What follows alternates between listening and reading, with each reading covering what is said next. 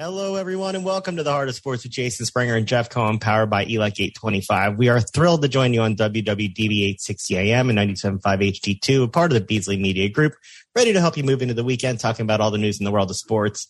Jeff, we got a fun special show coming your way. We've got the Bacon Brothers coming up at the bottom of the hour. Where do you want to start the show, Jeff? Have you found your car yet? Well, before we get to that, you know, before the show starts, we have the disclaimer, and now we apparently have that we can listen to this in France. Well, you should. So there's a market that we can relate to, right? We may have to change show topics and really talk to the people in France. There's a couple things I would like to say in certain versions of French to the Philadelphia Parking Authority, if that's what you're talking about. Okay, so for our listeners, we got off the air last week, and Jeff was happy. He was having a good day. Saturday morning, Jeff was happy. I'm sitting there with the teller, getting some assistance, and I get a phone call from Jeff saying, "My car was either stolen or towed. I don't know. I'll let you know." And the woman at the brake bench says, "Is everything okay?" I said, "I don't really know. I'll let you know." Jeff, you take it from there. Well, you left out the part that how shocked you were and how calm I was at the fact that my car was missing. You were much calmer than I would be if I could not find my car, but you did find it, correct? I did find it after scouring around Philadelphia. They claimed that my car was in a tow-away zone. It was not in a tow-away zone, but instead, they sit there and they're difficult with you, and then you have to go track it down at whatever lot it's in, and then you have to stand in line to do the lot, and they're making a lot of money out of it. I'm getting this out of the way, by the way, so we don't ask the Bacon Brothers about it later. I just want you to get it out of your system so it doesn't come up later. Why? Are they part of the parking authority? No, but look, when we move on to the Sixers arena next, everybody's going to be a part of the parking authority. It's good that you're going to be able to segue this into a sports story because people are probably going, what the hell's going on? But since we are in Philadelphia and some of us, at least half of us, actually live in Philadelphia, it's just come into the city on any given day and just watch, because it's not one parking. And I have nothing against the good people that work there, but when there's 10 of them surrounding one car, writing a ticket, you have to wonder, like, how much are they spending to have 10 people stand around and write one ticket? Enough. I'm not exaggerating, by the way. You will see the gaggle of PPA people like just standing around the car. And we have all the respect for the PPA people, but it was enough to get you to pay to get your car back, correct? Once you found it after searching the city? Once I found it. And you remained calm for the whole time, pretty much. I was shocked. Yeah, and in a Seinfeld type moment, as I was looking for my car, a certain someone who might be related to me decided to, I was talking to him, and his first question was, were my clubs in the trunk? And that's the sports part of the story that I love your son so much, because he wasn't worried that you would find your car. He was worried about whether his golf clubs were in said car that was missing.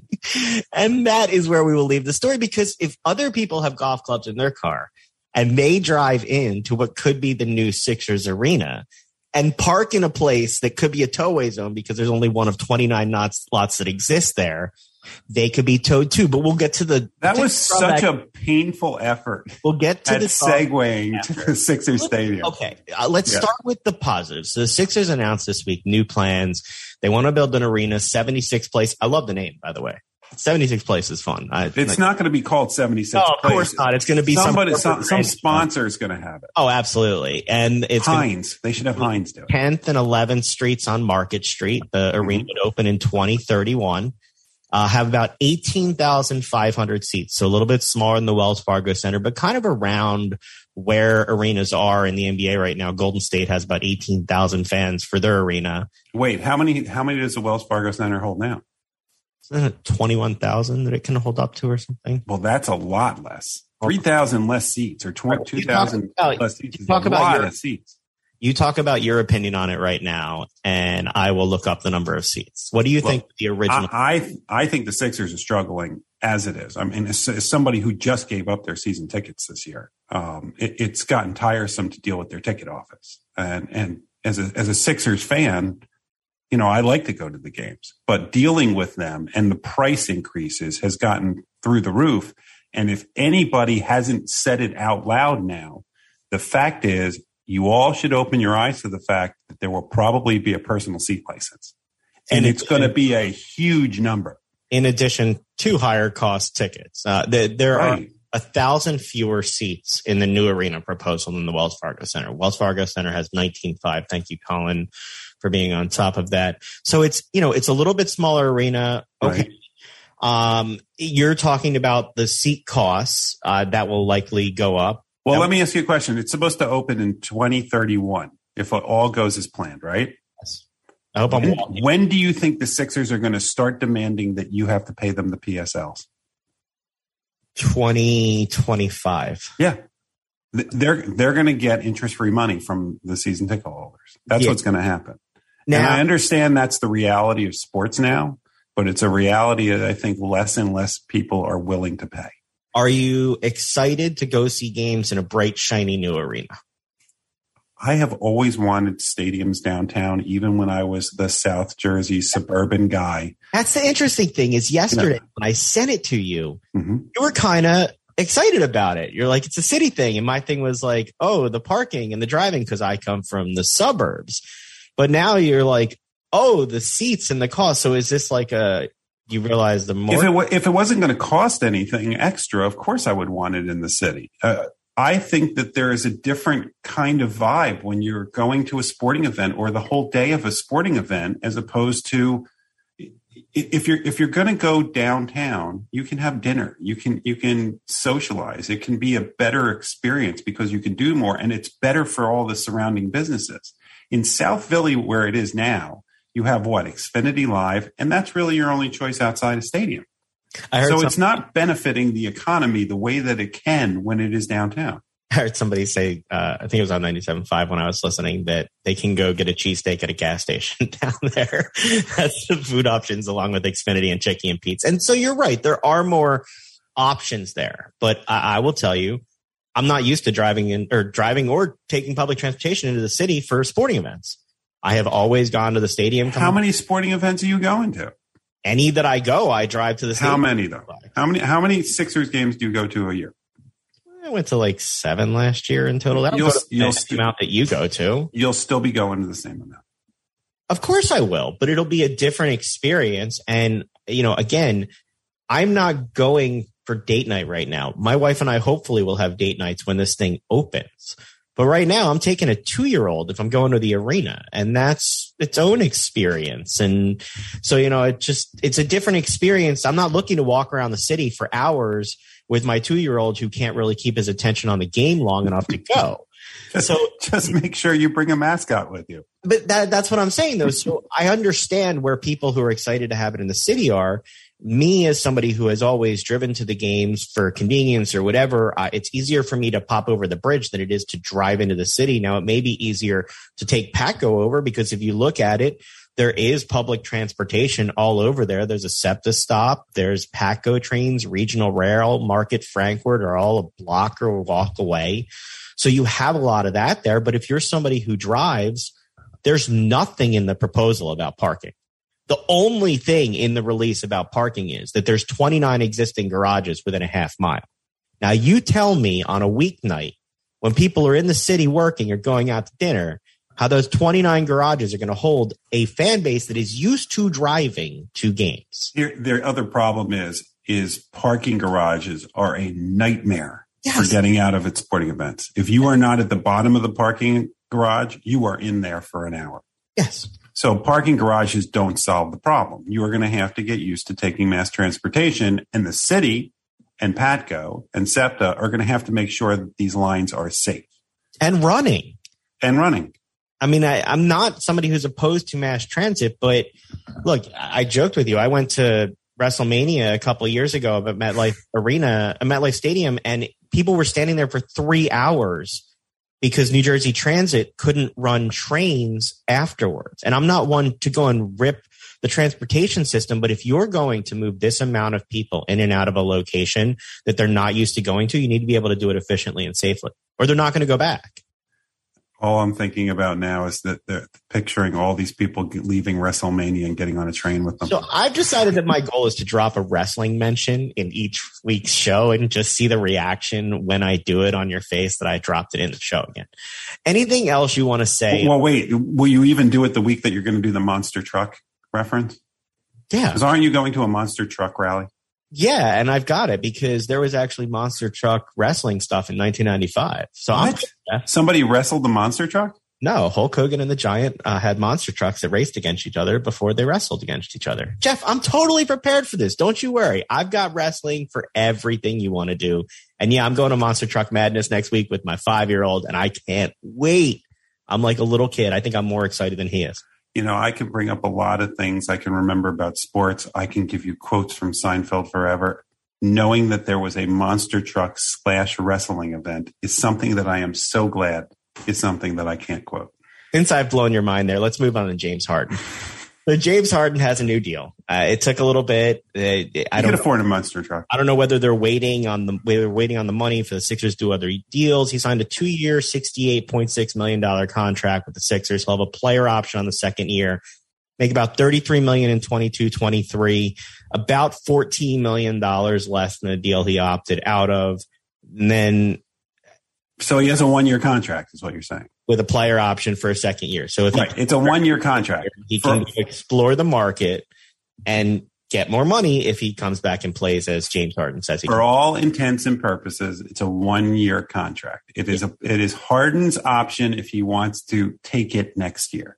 If Harden comes in as in shape Harden instead of out of shape Harden, and he plays well, he's going to get a lot more money.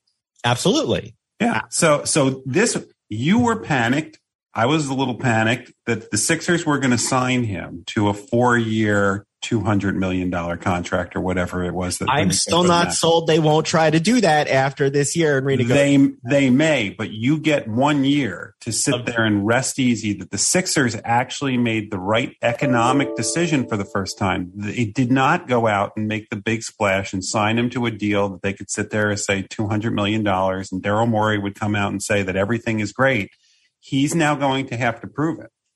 And God forbid he gets injured. The Sixers aren't on the hook for that either, because my concern is you and I have talked to past NBA players about when players start to get older and get out of shape and when their hamstrings go, and that those hamstrings don't always come back.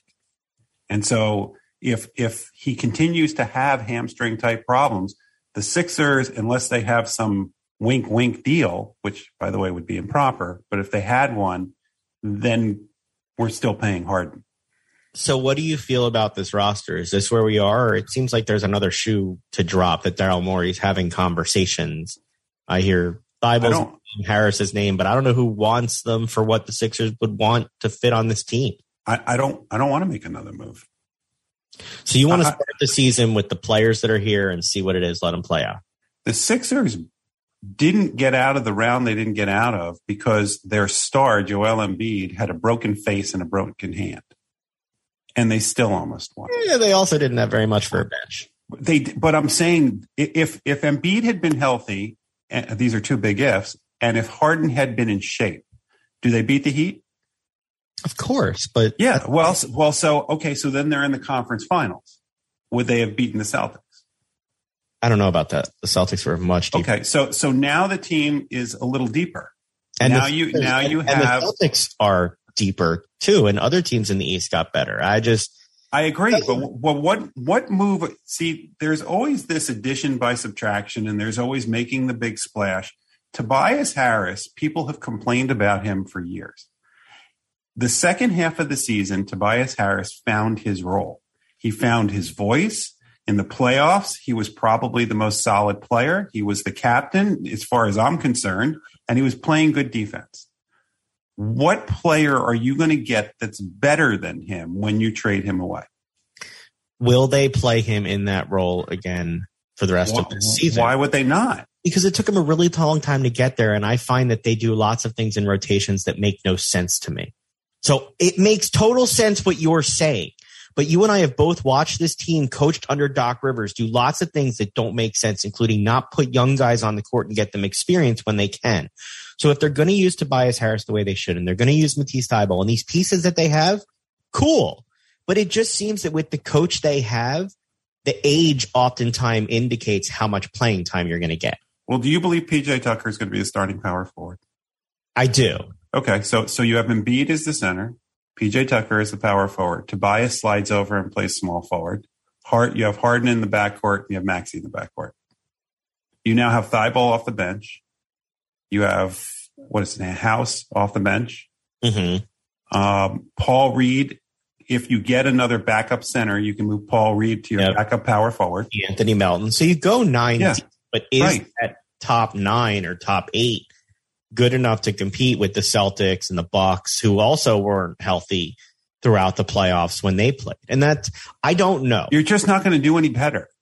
That's the thing. So why every year tinker with this as opposed to say, okay, most of these guys played together for half a season. Now you're going to have them from camp on playing together, and you've now added PJ Tucker, who played with Harden before. It doesn't make sense to me to just keep playing around just for the sake of playing around. I'm not telling you that this is the best team in the NBA. They probably are not. But I'd like to see what they can do without constantly going for big splash after big splash. You and I have had this conversation before. If you're building the team the way you and I would like to see it built, then they would allow for some of that consistency to see if these guys can play together. But you and I have both seen this ownership group and this management group, and that's not the way that they've approached this team. It's just not. Well, maybe they have their big shiny new toy in 76th place, and they can play with that and just leave the team alone. They just wanted to take the headline. Maybe that. Eagles. They must have known that the Eagles were going to announce new black helmets, Jeff. Do you think that was on purpose? Do you think do you think the Eagles literally sat there and said, oh my God, the Sixers grabbed headlines. We have to put out a black helmet. I think that they were going to announce their helmet any days. And I think it's a way to get in the headlines. I think there is something to the fact that some of these teams don't like other teams getting the headline over them in the city. And you and I have talked about it, that the Sixers are a team that seeks headlines and the Eagles are a team that seeks headlines. All right. So as an Eagles fan, yes, black helmet. I only have to wait one more year to the Kelly Green. No, that's not okay. So they just put out a helmet that you totally just don't even want to see because you want to get to 2023. Yeah, it'll be fine. I mean, what kind of fan are you? The one that's been calling for the green helmet for longer than I've been alive, Jeff. See, now the Giants they're bringing back the red, white, and blue jerseys. But they're still Giants on the helmet. Yeah. And they're still the Giants. You go ahead. You talk your smack now. Okay. Get it out of your system. We talk about teams that are fun instead of the Giants, like the Phillies right now, who are kind of fun. Right. Even though you can't really see them tonight unless you have Apple TV Plus. I love. Yeah, people keep texting me wanting to know where the game is. You are now TV Guide, Jeff, and I know that you're surprised that I even get that reference for TV Guide at this point. That is pretty impressive for people that don't know. Go ahead. You want to fill them in on what TV Guide is? Guide used to be at the register and it would tell you everything that's coming on TV for the next week or month. And I used to love that because I could look and see. You have crossed over into old people territory. Yeah, I straddle that regularly. Yeah. You want to do some jokes from the Reader's Digest too? That's where I go back to 2022. So they start the second half on Apple TV Plus. 92 games into the season, they're 49-43. They've got a run differential of plus 62, which ranks 7th in baseball, and they're tied for the Cardinals starting the second half for the third wild card spot. Somehow they're 12-8 since Harper took a fastball off his thumb. They're 27-14 under Rob Thompson as manager. What's your feeling of this team as it comes back from break after how it went into break? Get pitching. They need to get pitching. Starting. Harper. Yes, Harper is hopefully coming back. Segura is hopefully coming back. So that's like 2 huge free agent signings. Real Muto, for as critical as I was, has played much better after a down month in June. He's hitting 333 in the month of July already, and he's had a lot of clutch hits. Castellanos still struggling. I don't know what the heck's going on with him. But you're right. They're going to have players coming back. I still would like to see Matt Vierling as the center fielder as opposed to a Dubal Herrera. At least I have a defensive option out there. I mean, I've got enough bats in the lineup right now, but the concerning thing is Zach Eflin. You thought you were going to get him back to pitch, and instead he's getting looked at for a sore knee again. So is this something where this? You knew this about Zach Eflin. We've known this for years about Zach Eflin. For whatever reason, he breaks down. And when he pitches, He pitches very well. He fits into the rotation perfectly. But how do you not have a 6th and 7th starting pitcher sitting there in AAA ready to go? They haven't had a 4th and 5th pitcher in there for guys that have been out, let alone a 6th and 7th pitcher. Well, no, I'm talking about that. They had a good starting 5. So you had. I know you're still not sold on Ranger as a starter, but Ranger has gotten progressively better as the season has gone on this year. Gibson has pitched very well, and then you have your 2 top of the rotation guys. So Eflin fits in there as a 4th pitcher very well, but you had to be prepared for the fact that he might break down or one of the other starting pitchers might break down. And they're not prepared for that. And if you're going to spend all the money that they just spent and not have starting pitching, what's the point?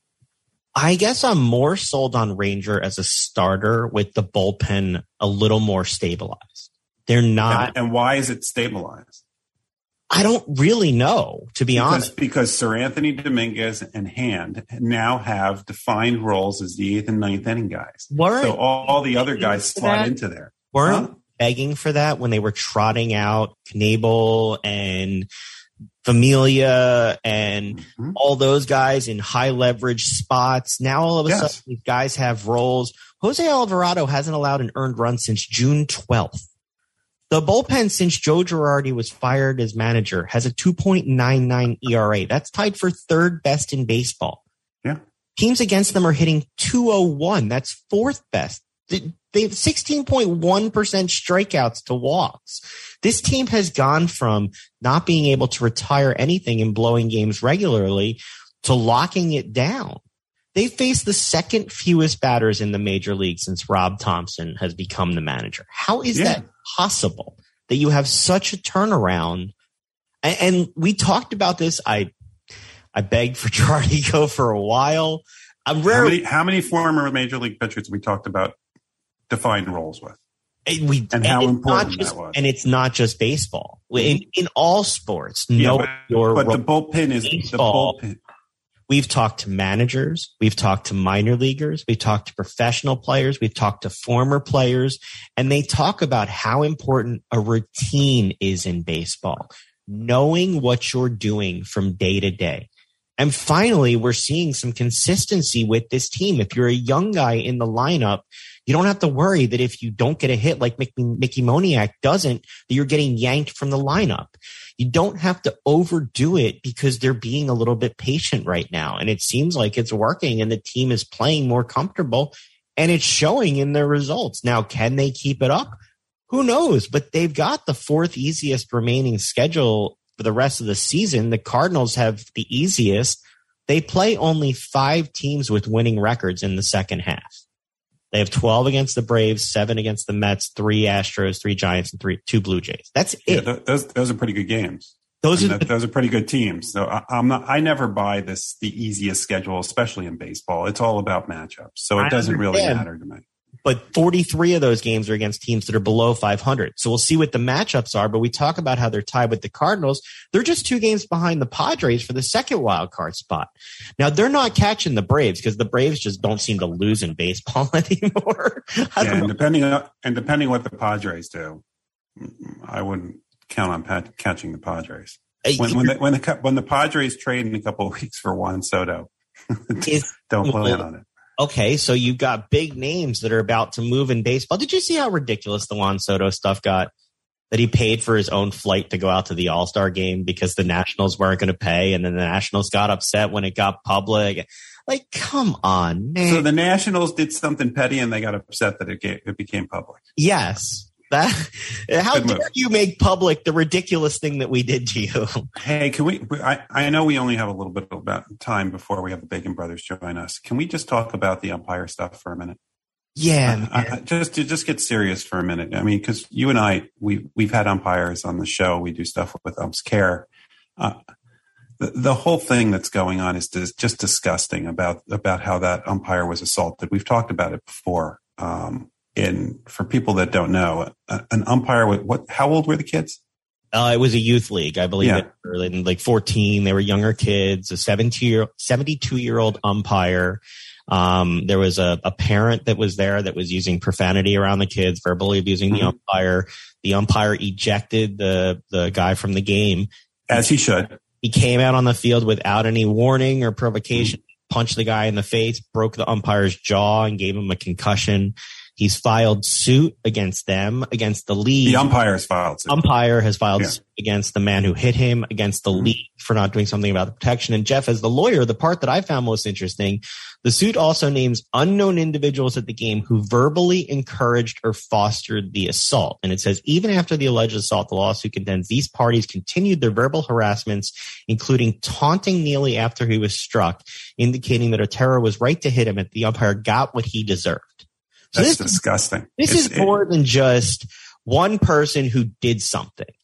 But I don't know if they're criminally or civilly liable for. Yeah, criminally, I don't think it's anything because he committed the assault on his own.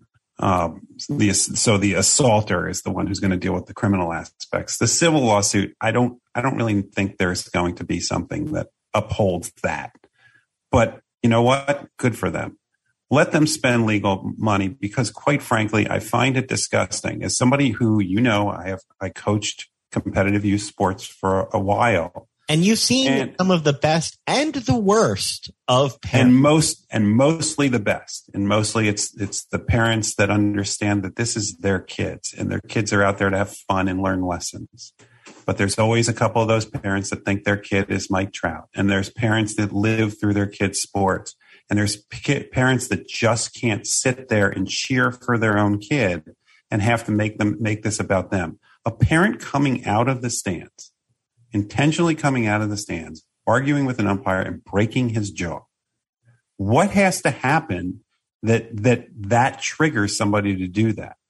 And once that happens, what is wrong with the parents who sat there, didn't stop him from doing it, and then said that the umpire deserved it as he's laying on the ground with a broken jaw? He's 72 years old calling balls and strikes at a youth baseball game. How do you deserve a concussion and a broken jaw? Making virtually nothing. For people that don't know, because I've had to do this, when you get these umpires, you pay them, they're making $10, $15 an hour. They're not making big dollars to do this. They're doing it because they want to see kids be able to play. They're doing it because they love the game. They're not doing it because they want to sit out there and take abuse from parents who want to live vicariously through their child who's not good enough to play the game. It's ridiculous. I want to be that kind of parent. I tell Sarah all the time, we'll get Brandon into sports, but I want to let the coach. We've talked to different players and coaches about how it's so much better when it's not just your parent doing it, when you take instruction from other people. And here you have this parent who they can't let their kid play. And it ruins it for everybody, and it ruins it for that kid. Do you not think that kid will not think about the rest of his life? Think about the fact that his father walked out there and just assaulted an umpire. And that's what it is. It's assault. And I don't know what has to happen to change. I remember parents yelling on the sidelines when I played when I was younger. I don't remember the coming on and attacking officials. Because look, I am all for cheering. I'm all for some good-natured, smack talk. But this is not appropriate. And as somebody, I went to Cooperstown. The parents sit in a pen, basically, in a cage pen in the outfield, so that they're not doing this kind of stuff. If that's what we have to do for youth sports around the country, it'll be sad that that's where we get to. But I've seen parents that'll stand behind the cage at home plate, and the parent is sitting there when their kid is up, yelling at the umpire about balls and strikes. What are you teaching your kid? The thing about sports is you learn life lessons.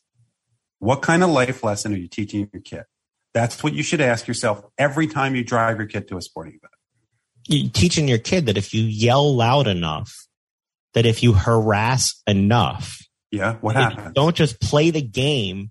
And if you get a bad call, you step up there and swing again and make it go away, that you don't learn anything. They don't learn how to actually participate and to follow the rules because their parents are there saying, my child is so good. My child couldn't have done wrong. You're damn right your child could have done wrong. I love my children. They surely do things that are not perfect all the time. Your son called and cared about his golf clubs more than he did your car. You still love your son. Like, nobody's saying that these children are not wonderful children, but they are not the angels their parents make them out to be. They are not the superstars the parents want them to be. And the parents should not live their life vicariously through the skills that they barely have.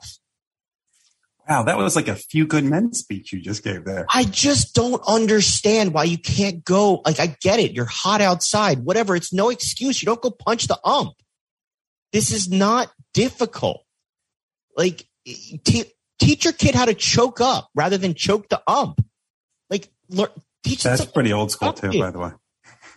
The fact that I know how to, like, that you choke up on a bat, but like, teach them something that is productive and make them better when they play baseball the next time they get up to the plate. How is that kid going to be any better when it follows? No, but see, I think it's more than that. And I know we have to go to a commercial, but I think it's more than that. I don't think it's just learning the game better. It's learning life better. And to me, that's what didn't happen here. And for that reason, that kid is going to get to visit his dad in prison. Well, we'll keep talking about how to learn life better. Stick with us. We'll head to break. When we come back, the Bacon Brothers join the show. Operating engineers are the men and women that move mountains. And the Engineers Labor Employer Cooperative, ELEC, puts them to work. They create opportunities for the men, women, and union signatory contractors of Local 825, repaving our roads, keeping our homes bright and warm, and even building our favorite team stadium. We understand infrastructure. That's why ELEC and Local 825 are ready to get to work. All right. Welcome to the show, Michael and Kevin, the Bacon Brothers. Guys, thanks so much for the time today. Pleasure. Thank you. So the fun thing is we get to do research for these interviews. You guys, your family's a fabric of Philadelphia. What's it like growing up with your dad being known as the father of modern Philadelphia? Michael, what's the city mean to you guys? Well, first of all, we grew up in Philadelphia. We spent our entire childhood. So it's very, very formative. And I've noticed recently, as I'm getting older, my affections have increased for that final city. But one thing that's interesting, you mentioned our dad. Philadelphia is the one place where I am Ed Bacon's son and not Kevin Bacon's brother. So it's amazing when our father was alive, you'd walk down the street with him. People would just come constantly, Ed, oh, you're so wonderful. Love what you did for the city. So, I also have a house out in Chester County. So I get into Philadelphia a lot more. And, the older, like I said, the older I get, the more I like it. Love it. Not only are you guys a fabric of Philadelphia, but even some of your songs and the name of one of your albums is Philadelphia based. How did you come up with the name Philadelphia Chickens? What was the inspiration for that? We didn't even write that song. That's what's interesting. That was a song that was written by Sandy Boynton and her writing partner, his name escapes me, Michael something, and she was doing one of her children's books, and I think it's been quite a long time.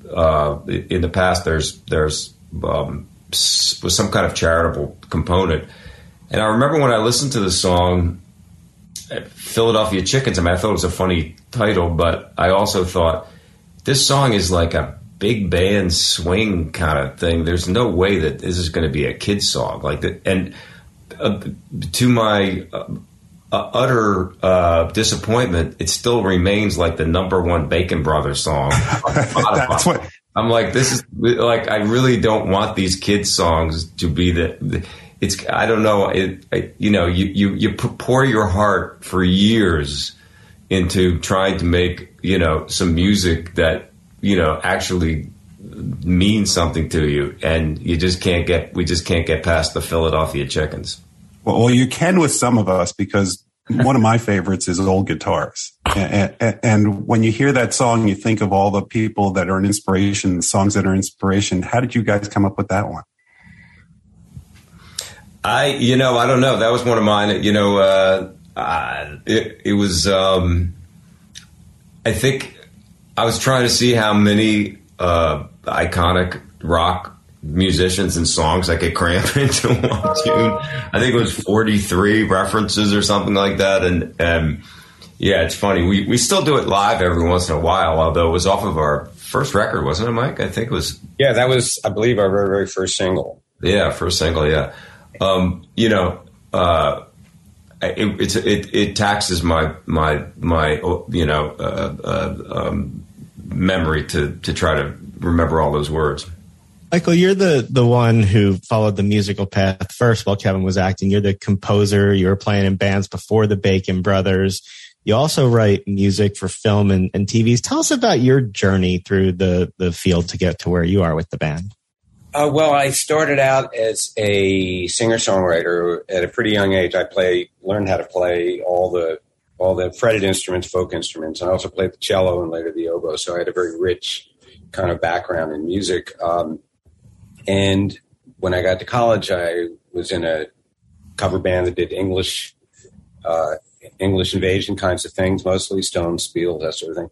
And so then I was in it very early in Philadelphia. I think I was 19. I joined a group called Good News, which was myself and my partner, Larry Gold, who ended up being a real force in a lot of hip hop and R&B as a string arranger, and had a studio in Philadelphia for many years. And then that group broke up. I got married and I moved to Nashville, and I became a staff writer at Combine Music, which is a legendary publishing company down here. And I signed with Monument Records, had 2 records out with that, and moved back up east and put my guitars and my PA system in a little Red Rabbit and drove right into the disco era. And at that time, my wife got pregnant, and it was like all of a sudden it was a light bulb went off. I mean, I have to actually provide.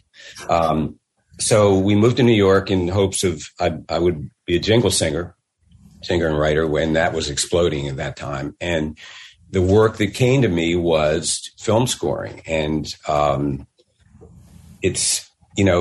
are very few people in the world that get to absolutely choose exactly what they want to do and have someone pay them for it. So the film scoring kind of came in, and it turned out I was good at it, and I got more work and gave my rock and roll superstar dream up.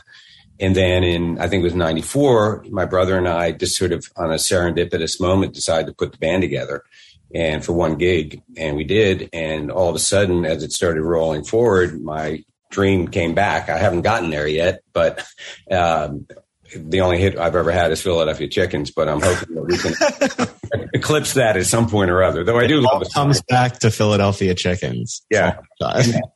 Parents will come up and they'll say, "Oh, Philadelphia Chickens," they're kind of going, their eyes are kind of rolled because they probably heard it 7,000 times when their kids were growing up. So how much fun is it for you guys to perform together as brothers, as people who grew up together?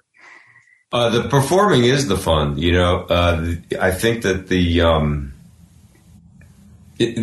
other stuff is the thing that you get tired of, the road,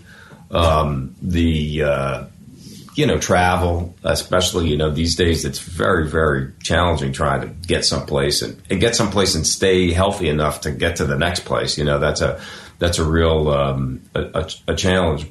But we almost always love the show, when we finally make it and we're finally standing, in the wings and ready to go on. It's a lot of fun. We're not a band that, stands up there and goes, "Wow, this is such a bummer for us. Do we have to play for you?" We're kind of like the opposite. We like to leave it on the stage.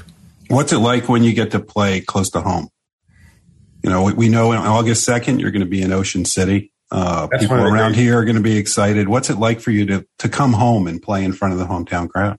Well, we did a club in Ardmore recently, which was really, really great. It's a relatively new club. I think it's called the Ardmore Music Hall.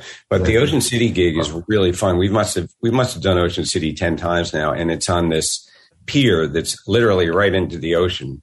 And you get on stage and you look out at the Atlantic Ocean, and it's Ocean City is really a fun kind of warm town. And throwback.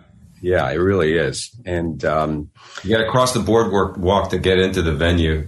The funny thing about the venue also is that the band has this amazing view of the ocean, but the audience only has the view of the band. But it's a detriment. Yeah. But I know it's not I know it's not Philly, but a lot of New Jersey is Philly adjacent. Our motto is just that we've never had a bad gig in New Jersey. Tell us about your style of music. You have your 11th release out, Errato, but your style is sort of a blend of rock and soul and country. I've seen Farasco. Where does that come from? And what's the process of, it seems like you guys like songwriting as much as you like performing. Yeah, it's interesting. Our first record, we decided to a brilliant promotional technique and make it an unpronounceable word.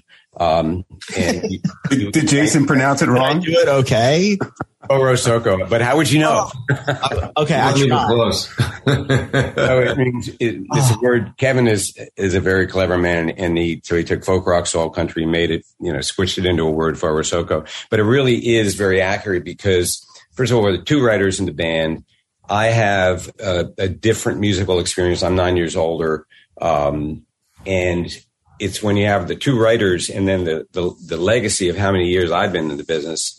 I had made my first record in 1969, so I was pre any technology, digital technology. So my career has gone through all of those things with the adjunct of the film scoring on the side.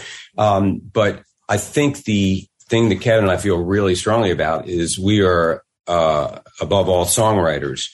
And we didn't sit down and say, let's start a band that has a certain sound, glam rock or hip hop or classic disco. Yeah, exactly. So what we go is we write a song, and if we think if our wives approve the song and say, yes, you can play that, we would let the song drive the arrangement. So sometimes we have things where I'm playing acoustic guitar and somebody's playing mandolin, Kevin's playing harmonica, and it's very, very intimate. And then we have another song that Kevin wrote, which is a great song called, and has to do with Philadelphia as well. It's called British Invasion. And that's pretty hard rock. So it's everything in between, and it's whatever we feel the best environment for the song that we wrote to put it across to an audience and have them understand it and hopefully like it. What's the process for when you're writing these songs? Do you sit in a room together and write them, and you go back and forth, and is it fun? We don't write that much together. We kind of started out that way, but I don't know. We just have, basically Mike can write in demo in his studio, and I can do the same. So we tend to write things separately, then kind of share them with each other and start to get input. A lot of times the input will be in an arrangement or in vocals or a vibe or nothing at all. Sometimes we just go done. That's great. We have recently done a little bit more writing with other people, which are actual writing sessions. And those are really interesting because you can imagine that's kind of an awkward thing, especially if you don't know somebody. Everybody that we've written with, we didn't know at all. Like, that didn't know anything. I mean, we could get links to their other music and stuff like that, but we didn't know anything about them personally. So you just kind of go into this room and you sit down and you just kind of start shooting the breeze and try to come up with something. And that's a pretty potentially awkward kind of situation, but it's really cool when you actually walk away and you go, wow, we got a song. They're not always great songs necessarily, but there is a song there. And that's kind of a nice, we've been enjoying that. Yeah, we wrote a song with Desmond Child, who is, as you guys know, he's like a giant of the giants. And as a pure songwriter, there aren't too many people who are in his category. And we had a writing session arranged with him, and we spent 2 days in his apartment in New York and cranked out a song which became our first single, In Memory of When I Cared.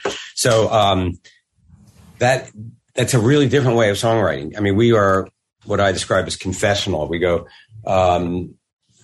today I twisted my ankle. And then you write the song, the twisted ankle day. it becomes a personal thing. Hold that title, bro. Hold on to that title. I got it. So, like, Jeff's a copyright and trademark attorney. We're not doing the show, so if you need any help with that title, I'll lock it. All right. Thanks, Jason. Then he should know that I don't think you can copyright a title, can you? That's why he's the attorney, and I'm the one who just plays something on the radio. Don't worry about it. So we had an interesting session the day before yesterday. We're in Nashville. I'm in Nashville. We just played a gig down here at City Winery, and we had a writing session with a married couple, and neither of whom we knew. And you meet them, and they're going, well, I don't know. What are these guys? What's the vibe? And everybody's kind of careful. Is everybody comfortable? Does everybody feel comfortable to contribute? And it turned out to be really good. And we cranked out a song in about 3 hours. And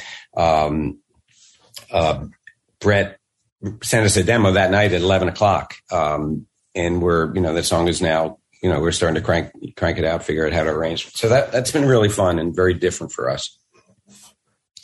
So I did want to ask, when we have athletes and artists on, we like to talk about how they use their platform to give back to the community.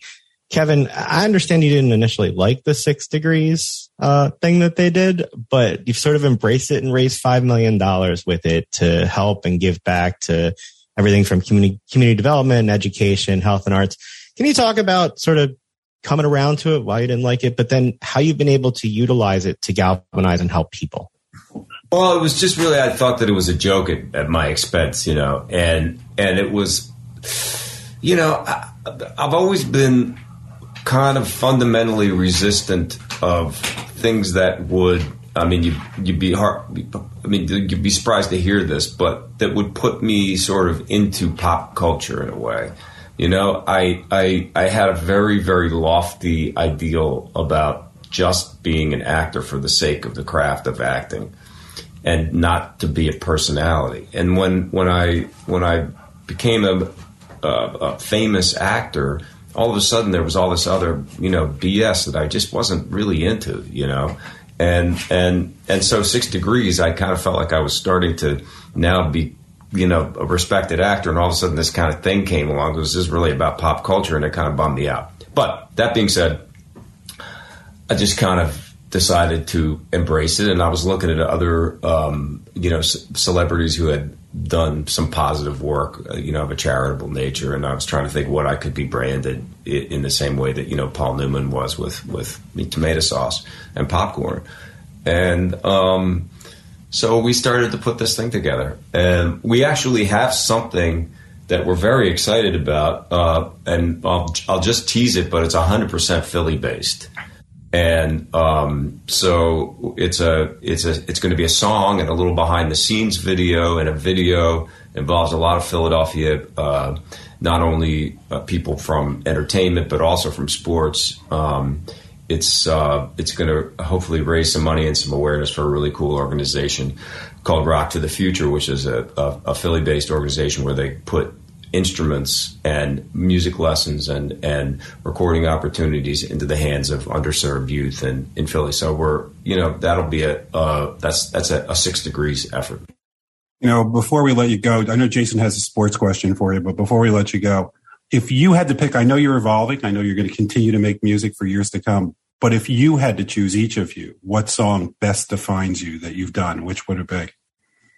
Well, I'll start with that. It's the song I wrote last year, maybe the year before. It's called The Way We Love. And it's just it's one of those times where, it's maybe the only time where I go, I just really captured like 50-year relationship in a 3-minute song. And I'm very proud of that. And, I think people respond to it, and it's really fun to sing. And I don't know, that's it. The Way We Love.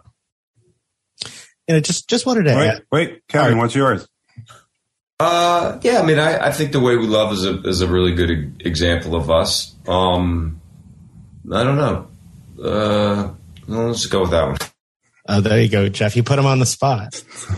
I did want to ask before you go, we are a sports show. Kevin, I saw you were more of a street sports, handball, football guy growing up until you got into basketball. but you were tweeting when the Eagles were on their Super Bowl run and I was losing my mind in my living room. What's sports mean to you guys? Well, I mean, I feel very, very happy for the city of Philadelphia whenever a Philadelphia team is doing well. It's just, I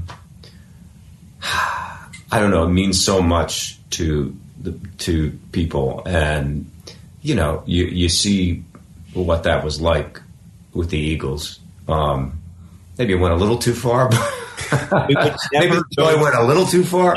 Jeff's the Giants fan on the show. We would never go too far. We never go too far, of course. Yeah, but that's part of the Philly, the inexplicable Philly sports thing. So yeah, I mean it's awesome. Michael, any soundtracks ever for sports you've been able to do? Oh yeah, I've done some stuff for ESPN. What other things? But one thing is kind of interesting. Kevin's mentioned the Eagles. Before the Eagles won the Super Bowl, there was the controversy about the building higher than William Penn. Some people call it William Penn's curse. Some people call it the Ed Bacon curse, because when that building went taller than William Penn's hat, our father was devastated. Really? Oh, yeah, he lost his mind. Yeah, Willard Rouse was just, you know, the pariah of the century. And, you know, I almost feel like somehow my father's curse wasn't quite strong enough because the Eagles came through, but boy, he tried. He wasn't able to stop it for us. All that. The other thing I was going to ask you guys is, do you follow the Tour de France at all? Yeah. A little bit, yeah. Because that's my, you know, I mean, July, I'm a basket case. I used to race bicycles, so I know the pain and the faces and identify. And I just love the craziness that they have. That an hour ahead of it, they have the all these crazy cards and they throw things out at the fans. And there's no really sporting event like it. Have you been there to see it in person? Oh, that's on my bucket list. Mike, if you had stuck with it, you might have been the first Philadelphian to win the Tour de France. Look, Jeff's trying to pick up pickleball, so there is still time. Guys, don't give up your dreams. We cannot thank you enough for the time. If our listeners want to get more information, want to get tickets for the upcoming shows, go to baconbros.com. Best of luck with the new EP. Best of luck with everything going on, and you guys take care of yourself. Thanks a lot, you guys. You were great. It's really been fun. Thanks a lot, guys. Thanks so much, guys. Jeff, what a blast getting to talk to those guys. You can hear how much they still love the area, and they have so much going on. It's always great to talk to people from the area about how much they love it, how much they love the sports, and how much they consider it all integrated as part of the experience of growing up. Sports is like the fabric of our lives. It's also pretty cool that Michael does those kinds of things for ESPN shows. Yeah, we're going to have to explore that a little further at some point in terms of what it's like to make some soundtracks for what I always joke is my childhood, because it was all about sports, where you hear the sound that narrates the game that you watch. I mean, how many sporting events have you watched the beginning of it and thought about the music that's part of it? I mean, so March Madness. This right? will not surprise you, okay? For a couple years in college, I used to have different ringtones for people that were like ESPN hockey intro, the NFL films intro. Like everybody had their own different sports ring. I know that won't surprise you, but I did have that for a while. No, or Monday Night Football. I mean, when you hear that music, you know it's Monday Night Football. Absolutely. It brings you back to that place and time where you hear that sound that elicits whatever feeling you were having when you were watching that game or that being in that moment.